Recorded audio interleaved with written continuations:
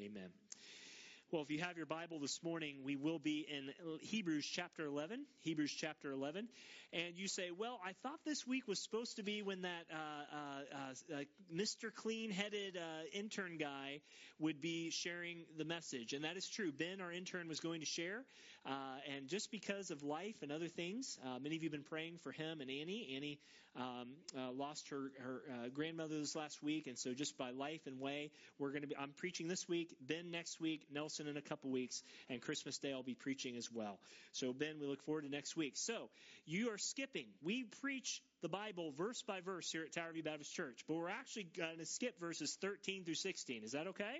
And we're going to pick it up in verse 17. So we're a little out of sorts and out of order, but it's a good out of sorts and out of order because it continues on Abraham and where he was last week. And so if you're joining us for the first time, it's been a minute. We've been in the study of Hebrews now since the beginning of the year. We anticipate being done in March of next year, and that will be here quicker than you think it is, just about 3 months away. If you're able to stand this morning, would you join me in standing? We're going to read verses 17 through 19. Today's sermon title is the study of Hebrews greater than any test. Greater than any test. This is God's word. We share it every week. We want to preach it as it is, not what I say, what I think, what hobby horses I can do on, but what God's word says. That's what we're here to do. So may I get out of the way. May we hear what God has to say. It says in verse 17, there's that calling card of Hebrews 11. By faith, Abraham, when he was tested, offered up Isaac, and he had received the promises, and he who had received the promises was in the act of offering up his only son, of whom it was said, through Isaac shall your offspring be named. And he considered that God was able to even raise him from the dead, from which, figuratively speaking, he did receive him back. This is the story of Abraham and Isaac, and once we get in the sermon, you're going to hold your spot in Hebrews 11 and go to Genesis 22 in a minute. But I want you to know the story of God working through Isaac. You know that story well, how God used him in the school of the testing of his faith. And if you're here today and you're a Christian, your faith will be tested, or it really is no faith at all, is it? Will you bow your heads with me? Let's pray together, and we'll get into the Word as we study. Father, thank you for the opportunity to preach the Word, to hear the Word, to study the Word, to sing the Word, to pray the Word, to pray it goes forth, to hear it just exalted, Lord. We don't worship the Bible, but Father, we worship you who the Bible describes, even in, as some have said, in baby talk to us, Lord, because it's so much the more than we can comprehend.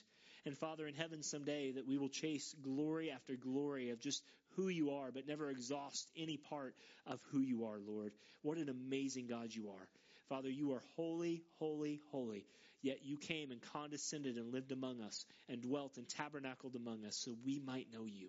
Father, as Abraham, it shows us a picture of that today in the story, the historical account of his son Isaac and the sacrifice he was called to make. Lord, would you remind us of what Christmas is every day for us, the coming of Christ, but not just ending there, that it is finished on the cross, that your son has risen and he is coming again indeed. Lord, we love you. Give us wisdom now. We pray these things in Jesus' name. God's people said, amen. You may be seated.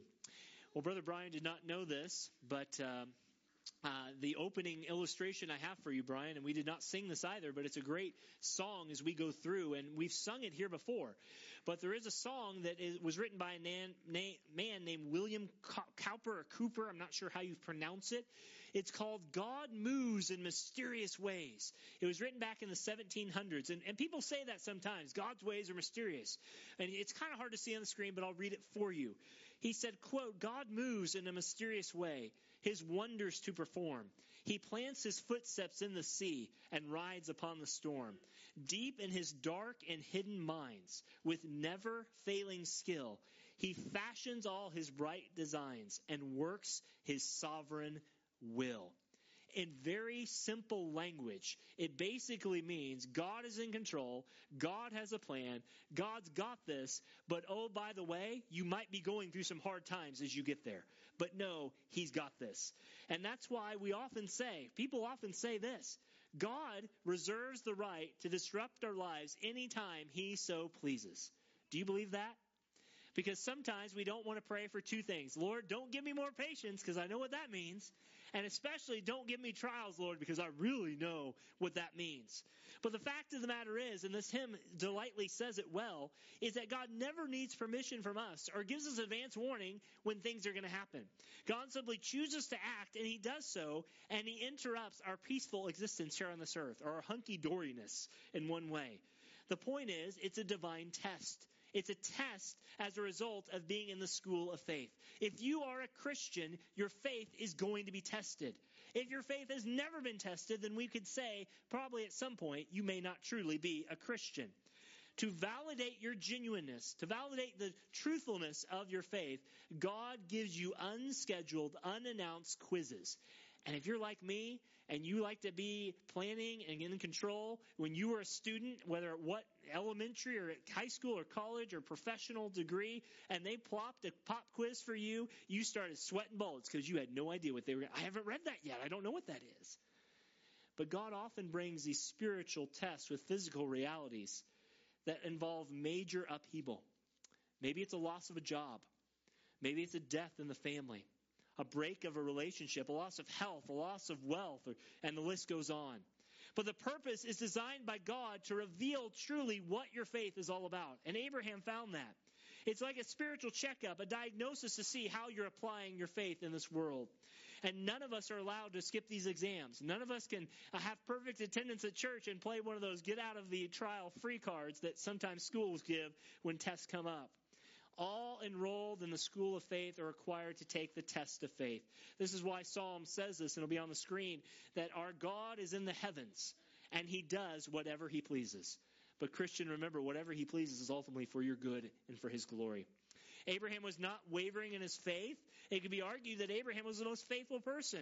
He was called in Genesis 11 out of the land of Ur of the Chaldees. We saw that last week. He was a self-reliant man. But yet Galatians 3:8 said the gospel had been preached to him.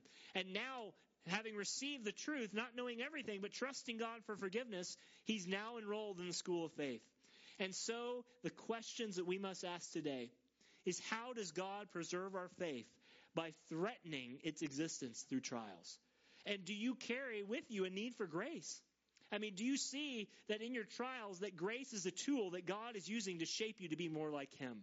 And do you endure those trials with joy? Or do you stick your foot in the proverbial mud and just say, God, you're going to have to pull me out of here because I'm not moving, because I like where I'm at? The big idea today is simply this. It's on your bulletin. Trials are God's unannounced tests to see how we're doing in the school of faith. And Christian, as your pastor, one of the pastors, I want to remind you that this is what God will do in your life. If you are a Christian enrolled in the school of faith, there will be exams of your faith designed by God, unannounced, unaware to you, and they will suddenly come.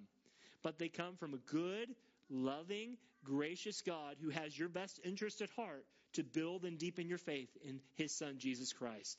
And so maybe you feel like you're in final exam week this week. It's almost that time of year, isn't it, for people in college and high school and whatever? But maybe the test has already been passed out by God and you're in the midst of that. But I want to remind you that God's grace is enough to sustain you by his Spirit.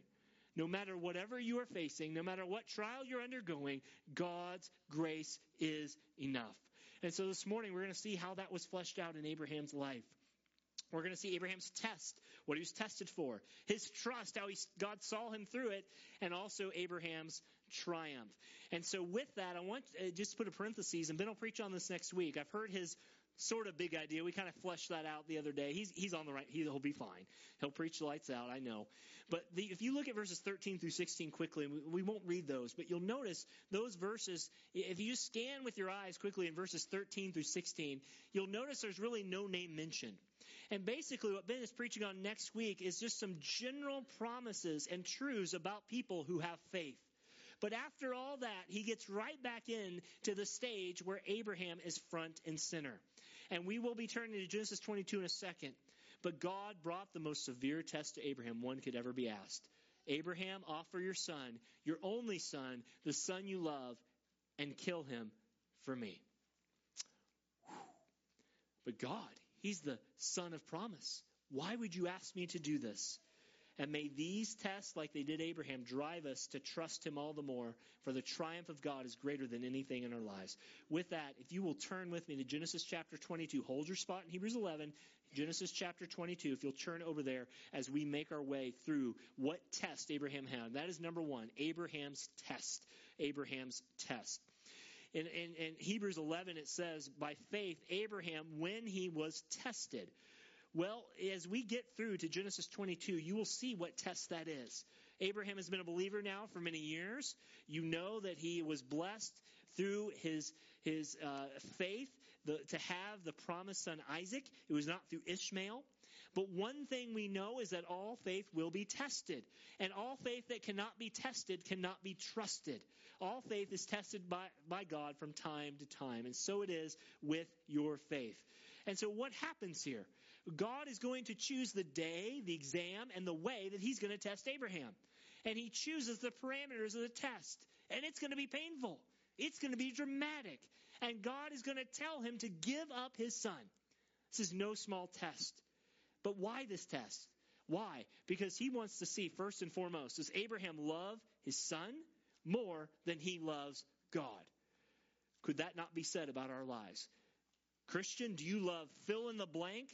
Maybe it's the red and yellow that's plastered all over me today and the season that they may or may not have. Maybe it's a grandson or a granddaughter, a job, a hobby. Maybe it's just yourself. But the point is that God is going to put a finger on a live nerve in his life. And if you've ever had that happen before, you can already feel yourself shrieking inside. God is going to get it where it hurts. The point is, did he love God more, most, and above all things? Because Jesus said it this way, Matthew 10:37. He who loves father or mother more than me is not worthy of me. He who loves a son or daughter more than me is not worthy of me. And that's why God reminds us to seek ye first the kingdom of God and his righteousness. So Genesis 22, notice verse 1. Remember here that Romans tells us that Genesis and all the Old Testament is written for our encouragement. It says, after these things, Genesis 22:1, God tested Abraham. Who did the testing? God did the testing. You got to know here that Isaac, his son, is about 20 years old. There's debate whether he was a younger man or older man. He's probably about college-ish age. He's probably around late high school plus 2 years, give or take. But the point is that you never outgrow your need to be tested. Abraham is probably about 100 plus years at this point. He's getting really old. And it says in verse 1 of Genesis 22, Abraham. And he said, here I am. Verse 2, he said, take your son, your only son, the son whom you love, and go to the land of Moriah and offer him there as a burnt offering on one of the mountains on which I shall tell you. You notice that emphasis, don't you? He says, the son whom you love.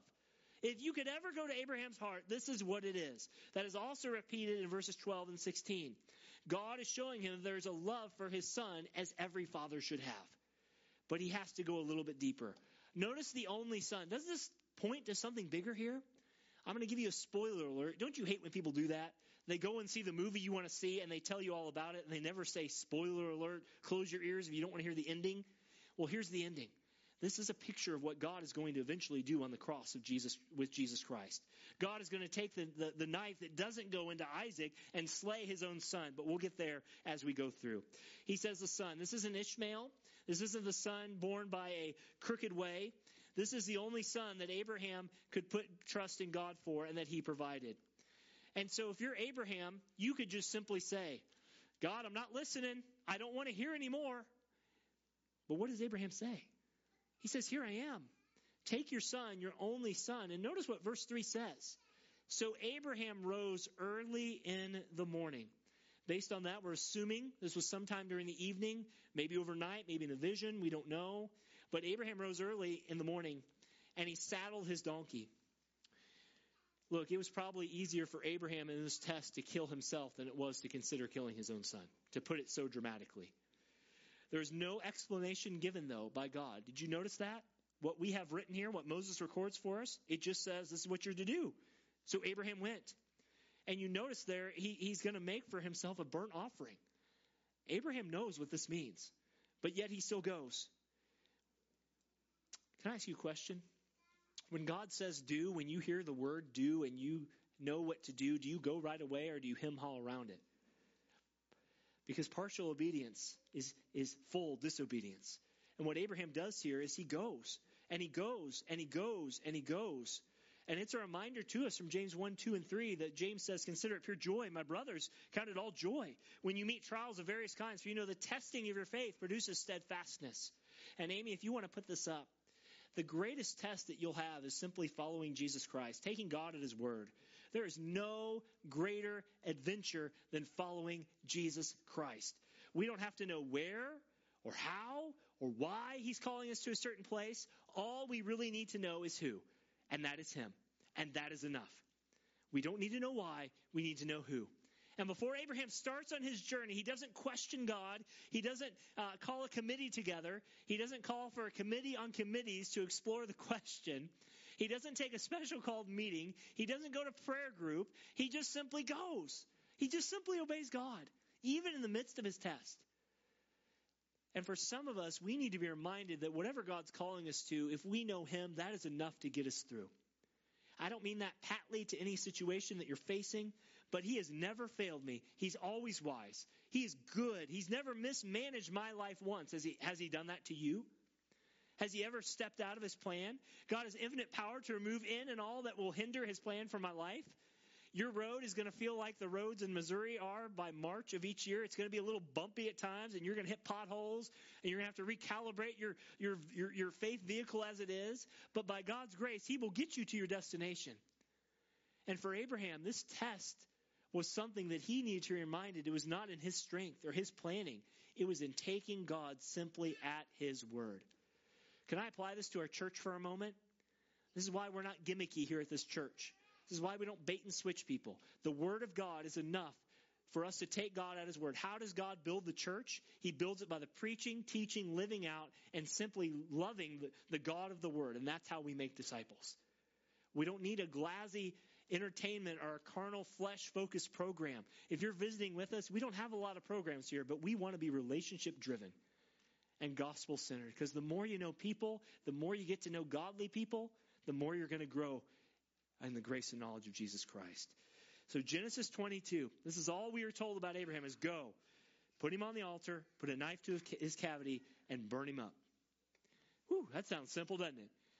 Well, let's see what happens. Flip back, hold your spot there in Genesis 22. Will you flip back to Hebrews 11? I want to show you how the writer of Hebrews interprets this.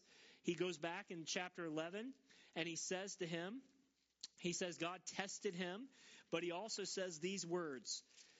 He says not only did God test him, but how did he test him? The second part of verse 17, he says, and he tested him and offered up Isaac. And he had received the promises, was in the act of offering his only son, of whom it was said, through Isaac your offspring will be named. And you notice that offered up. Abraham set out to do this without any prayer, explanation, or anything else. Through Isaac. It was not through Ishmael, it was through Isaac. He knows all these things. And that's why whatever God calls you to, and this is the second point, this is Abraham's trust. Number 2, Abraham's trust. Whatever God gives to you, he may call back at any moment. Remember when Job lost everything in his life? In Job chapter 1, do you remember this? One messenger came here, one messenger came here, another one came. All your kids are dead, all your land is gone, but your wife is still here. But really everything else, Abraham, that you've known is gone, or Job is gone. And what was his response? Blessed be the Lord, the name of the Lord, for the Lord giveth and the Lord taketh away. Look, there may be some things in your life before we turn back to Genesis 22. Whatever God has given to you by his grace that he may call back someday. You are simply a steward, and I am simply a steward of the gifts and talents, relationships, and people. Notice again, will you turn back to Genesis chapter 22? Notice again in verse 3 that Abraham did not try to filibuster. He did not try and get up and talk all night like a politician on Washington, D.C.'s Capitol Hill. He did not halt before his decision. He did not question. He rose early. His obedience was without delay. He went ahead. And verse 4 of chapter 22 says what he did next. It says he took his young men with him, verse 3, his son Isaac. He cut the wood. He went to the burnt offering. He rose. He went to the place which God had told him. And verse 4, on the third day, Abraham lifted up his eyes, and he saw the place from afar. 2,000 years later, that same place that Abraham saw, the place that God told him to sacrifice his son Isaac, was the same place that Jesus Christ, the Son of God, would be sacrificed for you and for me. God doesn't spare one detail in any trial of anyone's life. It always has a purpose. In Genesis 22, verse 5, Abraham asked for a little bit of help. Then Abraham said to the young men, Abraham's like 120 at this point. Everyone's a young man to him, aren't they? Everyone looks about the same. They're all just young. And he says he needs help carrying the wood up. Do you notice that? Abraham said, his young men, stay here with the donkey. I and the boy will go over there and worship and come back to you. Notice there's no whining here. Notice there's no whimpering. There's no God, you really know what you're doing? He just goes. Abraham said yes to God. And I will remind you that he's not speaking out of both sides of his mouth. I'm sure, humanly speaking, there was some trepidation in him. There was some worry in him. But his ultimate trust was in God, that God will provide a sacrifice. Partial obedience is disobedience. All Abraham knows is this. God said, go offer your son. Go kill him. And people will come through somehow. He doesn't know what will happen, but both will come back down from the mountain. He's confident of. And notice verse 6 of chapter 22. Abraham took the wood off the burnt offering and laid it on Isaac his son. Can you just picture this for a second? Isaac is 20 years old, guys, roughly. I'm thinking of 20-year-old guys, like men, if you are built and buff, if you could go back to a stage of your life of physicality, it might be those years. Because you could lift all day and not be sore. You could bound off buildings and not break a leg. I mean, you know those stages of life. Some of you guys who are older are smiling because you know. So some of us, we wish we could go back. But Abraham says, Isaac, get on there. And look at verse 7. As any young man would when he's starting to be strapped down with wood around him and all these things happening. Verse 7, it says, and Isaac said to his father, my father. He said, here I am, my son. I'd be a little uptight too if you started tying me down. And he said, behold, the fire and the wood, but where's the lamb for the burnt offering? Isaac gets it. Isaac knows there's no animal sacrifice. And he's starting to realize I might be the sacrifice here. But notice what it said. In verse 8, Abraham said to him, God will provide a sacrifice. God will provide a burnt offering, a lamb for an offering, my son. So they both off and went together. What a trust Abraham had in God, and what a trust his son saw of that faith in God. So he trusted in his father. And in verse 9 it says, when they came to the place, notice it's the place that God told him. Geography is very important to God. It matters not just to God what you do, but it matters where you do it. And you see here, God had a place for his will to be carried out. And verse 9 says, when they came to the place which God had told him, Abraham built the altar there and in the wood in order, and bound up Isaac his son and laid him on the altar on top of the wood.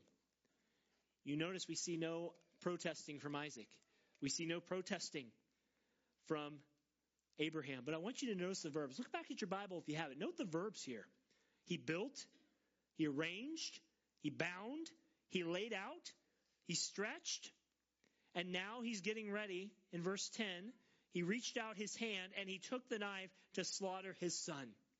You note here the active faith of Abraham. In his trust, it was active faith. Christian, when God has put you in the school of faith and you are going through a hard time, a difficult time, it is not a time to be passive with your faith. It's not a time to give up the reading, the praying of the word. Do you know when most people drop out of church? It's when the going gets tough. When their faith is challenged. When things at church are more difficult perhaps than they have been. But didn't Jesus predict this? He told us in the story of the soils that some seed would flourish for a season. But when the hard times came, what happened to that? It withered away because the trials were too much. But I want you to know that one foot in front of the other is how he did it. Abraham stepped out in faith. Amy, if you want to go ahead and put up the next verbiage there. I want to remind you once again that whatever God has given you by grace, apart from salvation, because we cannot lose our salvation, you need to hold with an open hand. What do you mean by that, Pastor? Your kids, your spouse, your job, your health, your stuff, your more stuff, the other stuff that you're supposed to take to the thrift store like 2 years ago stuff. You know what I mean? Your traditions, 10 years ago, yes. Can we get a witness, Brother Richard? Amen. Thank you. Whatever it is in this life you own only by way of management in God's economy.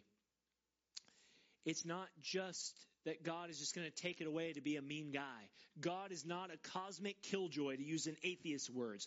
God is a God for your joy. He wants you to be joyful. He wants you to be happy in the sense of biblical, God-centered happiness. He wants you to experience peace and love and all the fruits of the Spirit. But it takes reminding yourself that nothing in your life, including your own life, is really in your hands. So what do? We praise God that at any moment He may call it back. It's okay to be sorrowful. It's okay to lament, especially in relation to people that God may call home or away. But at the end of the day, Abraham's trust was not in the things he had. His trust was in the God that would provide. Church, I know in the last 3 years, can you believe, as we've reflected on this, can you believe in the last, it's basically been 2 years and roughly about 10 months since we were in lockdown. Isn't that crazy? And we've lost a lot of people in our church physically, big name people that served in ways, and behind the scenes people. We've lost a lot of people physically to death. We've lost a lot of people who have literally walked away from the faith. We've lost people. And friends, it is a reminder to us that we hold our Christian faith with an open hand. Our call is simply to be faithful, to trust God, to love people, to make disciples, and to go to heaven when we die, and to spread the word as we go. That's it. It's a reminder as parents and grandparents that we can't control our kids as much as we want them to come to know Jesus Christ. That is in their hands. And Abraham's reminder to us is that God is a good and gracious God, but we have to have a willingness to give back to God what we've received. I don't know what that is for you today, but is your trust in what you have greater than the trust and love you have for the God who is the God of all gods? And let me tell you this, Abraham didn't say, oh yeah, God, I give you 80%, but I'm going to hold back 20. He was all in 100%. All cards and chips on the table were put on the spot. So what happens to him? He was tested. There was a trial. But I want you to hold your spot in Genesis 22. Go back to Hebrews 11. I want you to see the final point here, that there was Abraham's triumph. Abraham's triumph, verse 19 of Hebrews 11. So what happens? You know the end of the story, but what is the reflection here from the writer of the Hebrews on this passage? And this is what he says. He says Abraham was tested. He was a trial. But I want you to see verse 19. He says, he, Abraham, considered that God was able even to raise him, that's who? Isaac, from the dead, from which, figuratively speaking, he did receive him back. What does that mean? Hold your spot there. Go back to Genesis 22. What is he saying here? He's reminding us that faith honors God and God honors faith. In Hebrews 11, it said he considered. That word in the Greek, considers, is like an accounting term. We have some accountants in our church. It's a bookkeeping term. It's an logarithm. It means to rightly add up something to get the proper sum. In other words, when Abraham took that knife in Genesis 22:10 and got ready to slay his son, he had considered, he had calculated, he had planned out everything, that whatever God has for me is greater than the loss of my son. Whatever heavenly rewards I receive are greater than whatever earthly things I get to keep in this life. And Abraham came to the right conclusion. Look at verse 10. He says, then Abraham reached out his hand and took the knife to slaughter his son. Oh, how many times have we said this, Brother Willie, in the last several weeks? D. Martin Lloyd-Jones said, praise God for the butts of the Bible. Here's verse 11. Genesis 22:11. Every parent in the audience says, whew. But the angel of the Lord called to him from heaven and said, Abraham, Abraham. And he said once again, repeating what he said in verse 1, here am I. Now, I want to take a moment and tell you who this angel of the Lord is. Is this Gabriel? Is this one of the fancy angels that we don't know the name of? No. The word angel of the Lord has a specific meaning in the Old Testament, especially in Genesis. The angel of the Lord here, I would submit to you, is the Son of God, the Son of Man, the pre-incarnate version of Jesus himself before the virgin birth. How do we know this? Well, look at verse 12. He says, here I am. And he, who's the he? It's the angel of the Lord. Verse 12 said, do not lay your hand on the boy or do anything to him. For now I know you fear God, seeing you have not withheld your son, your only son, the son whom you love from me. Who's the from me here? Are you connecting the dots? He's not talking to some angel. He is talking to this. The verse 12 of fear God and hold him not from me is the angel of the Lord in verse 11. Angel in the Greek simply means messenger. Jesus was the commissioned son of the Father to carry out his will. And when Abraham says, here I am, and he pulls it back, what he's basically saying is, God, I now fear you, I trust you, I see what tests you've given me. Please don't take my son. And he doesn't. It was God himself in the pre-incarnate form of Christ coming down to assure Abraham symbolically that knife that you didn't kill Isaac with, guess what? That knife is someday going to come and take my own life.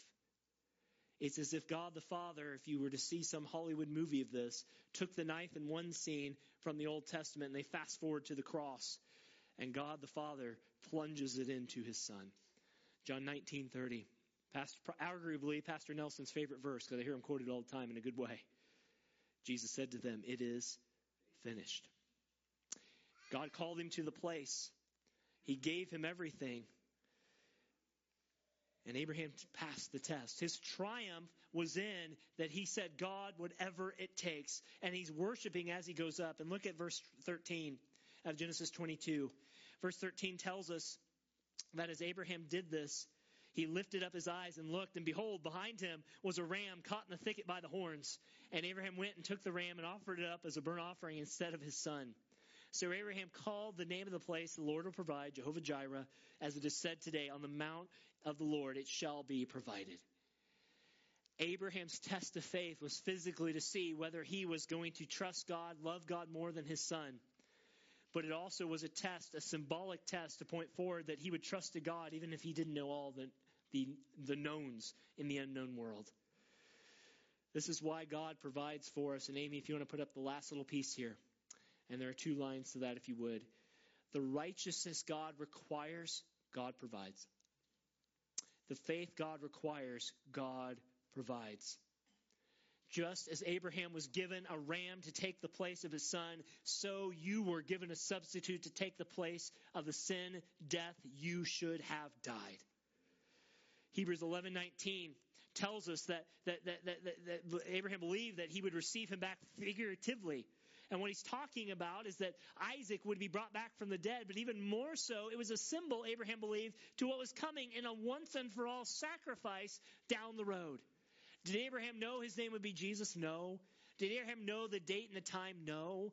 But he saw through types and shadows, even with the very test of his faith, that one day God would no longer require animals, but he will require a death of a divine one. And that divine one's name is Jesus. It's almost as if Jesus is standing, if you're a theater person, and everyone is on stage, and Jesus is almost off there, just off the stage behind the curtain, ready to come on. He's born of a virgin.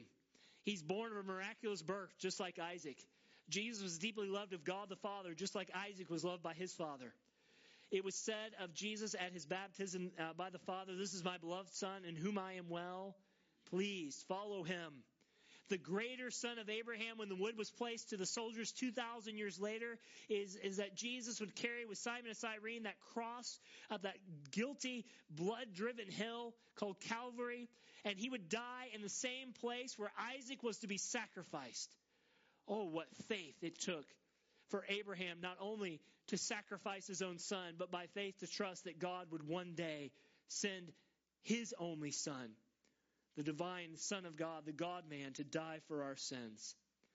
Abraham had the gospel of Jesus Christ preached at him loud and clear. But I want to remind you, if you are saved, if you're a Christian here today, you are saved because God gave you the sacrifice and God gave you the faith. Ephesians 2:8-9, by grace we're saved through faith. This is not of ourselves. It is a gift of God, not by our works, lest any man should boast. What is the point of all this? The point of all this is that whatever test you're facing today, if God can provide for Abraham in that moment, he can provide for your salvation once and for all. What in the world do you have anything to worry about in this life? He's got you. He will hold you. He will sustain you. Please don't let prosperity teachers take those truths to the max where they don't belong. You know, sometimes even what is that old saying? Even a blind squirrel can sometimes get a nut or something like that. Even prosperity preachers who we pray come to know the knowledge of Jesus Christ can get it right sometimes. God does love you. He does care for you. He does all those things. But he does it on the basis and merits of his Son. As the Father loves the Son, so the Father loves you. You are secure today because the Son is secure in the Father. So as we close, I just want to remind you, if you're not a Christian here today, if you're a non-Christian, this sounds crazy. You believe in a God that would ask his person to sacrifice his Son? Yeah, we do. Because we know that ultimately that was a picture of the greater sacrifice that we all require. It sounds nonsensical. But you know what? When you live by faith and you're tested in the school of faith, it's not always going to look sensible. It's going to look weird sometimes. But if you're following what God asks you to do in the Bible by faith, Christian, you're going to be right where you need to be. Church, who are staying afterwards for the vote of the budget, we're going to ask you by faith to trust the work of the committee, the leaders, and prayerfully consider the budget for next year. That's a faith step. As the trees get knocked down behind us, we hear cracking of trees in the woods behind us as they start building whatever they're building in the land back there. We're going to ask for your trust that our church is staying where it's at. We're going to be a light to this neighborhood even when times when we don't see it. Our church is going to go through times of testing. But if we have the trust, we will have the triumph that Abraham had. Brother Ben, I'm looking forward to your sermon next week, young man. And you're not much younger than me, but I can say that once and for all. Next week, you will hear what the ultimate trust in God does, not only in this life, but for the life to come. Let's close in prayer this morning. Father, thank you for the reality of the faith that Abraham had. Father, we are not here to say, be like Abraham. We don't want to be just moralistic in our preaching, because Abraham was more than just a good guy who followed you, Lord, in a good way. He was a guy, a sinner just like us, beset by weaknesses just like us, the chief of sinners, as Paul would say, just like us, each individually. But Lord, by your grace and your Spirit, he lived a life that seemingly transcended this world in situations that for most of us, myself included, would really test whether we are really in this thing called the Christian life. But Father, through all that, we don't immortalize Abraham or venerate him. We just thank you that despite his sinfulness, his lack of trust at times, that when we truly seek your will, it is the greatest thing for us, is the greatest truth for us. And that starts, Lord, with trusting that your Son is who he said he was. And for most of us in this room, that's the moment in time when we repented of our sins and trusted that Jesus Christ is the risen Son of God and that he alone can save us. But Father, just like Abraham, we walk through that school of faith with unannounced trials, unannounced exams. But Lord, thank you that by your grace, you use grace as a tool by your Spirit to shape us, to mold us, and to push us along, as it were, at times, to greater and deeper faith in you. Not just to be selfish with our faith, to say, hey, look at what God has done in me. We praise you for that. But to share with the world the greatest news, that there is one born of a virgin under the law who came at just the right time to die for sinners such as us, so that we too, as Galatians says, might be sons and daughters of God. Lord, we love you. Give us wisdom now. Thank you for these last songs, we pray. In Jesus' name, amen.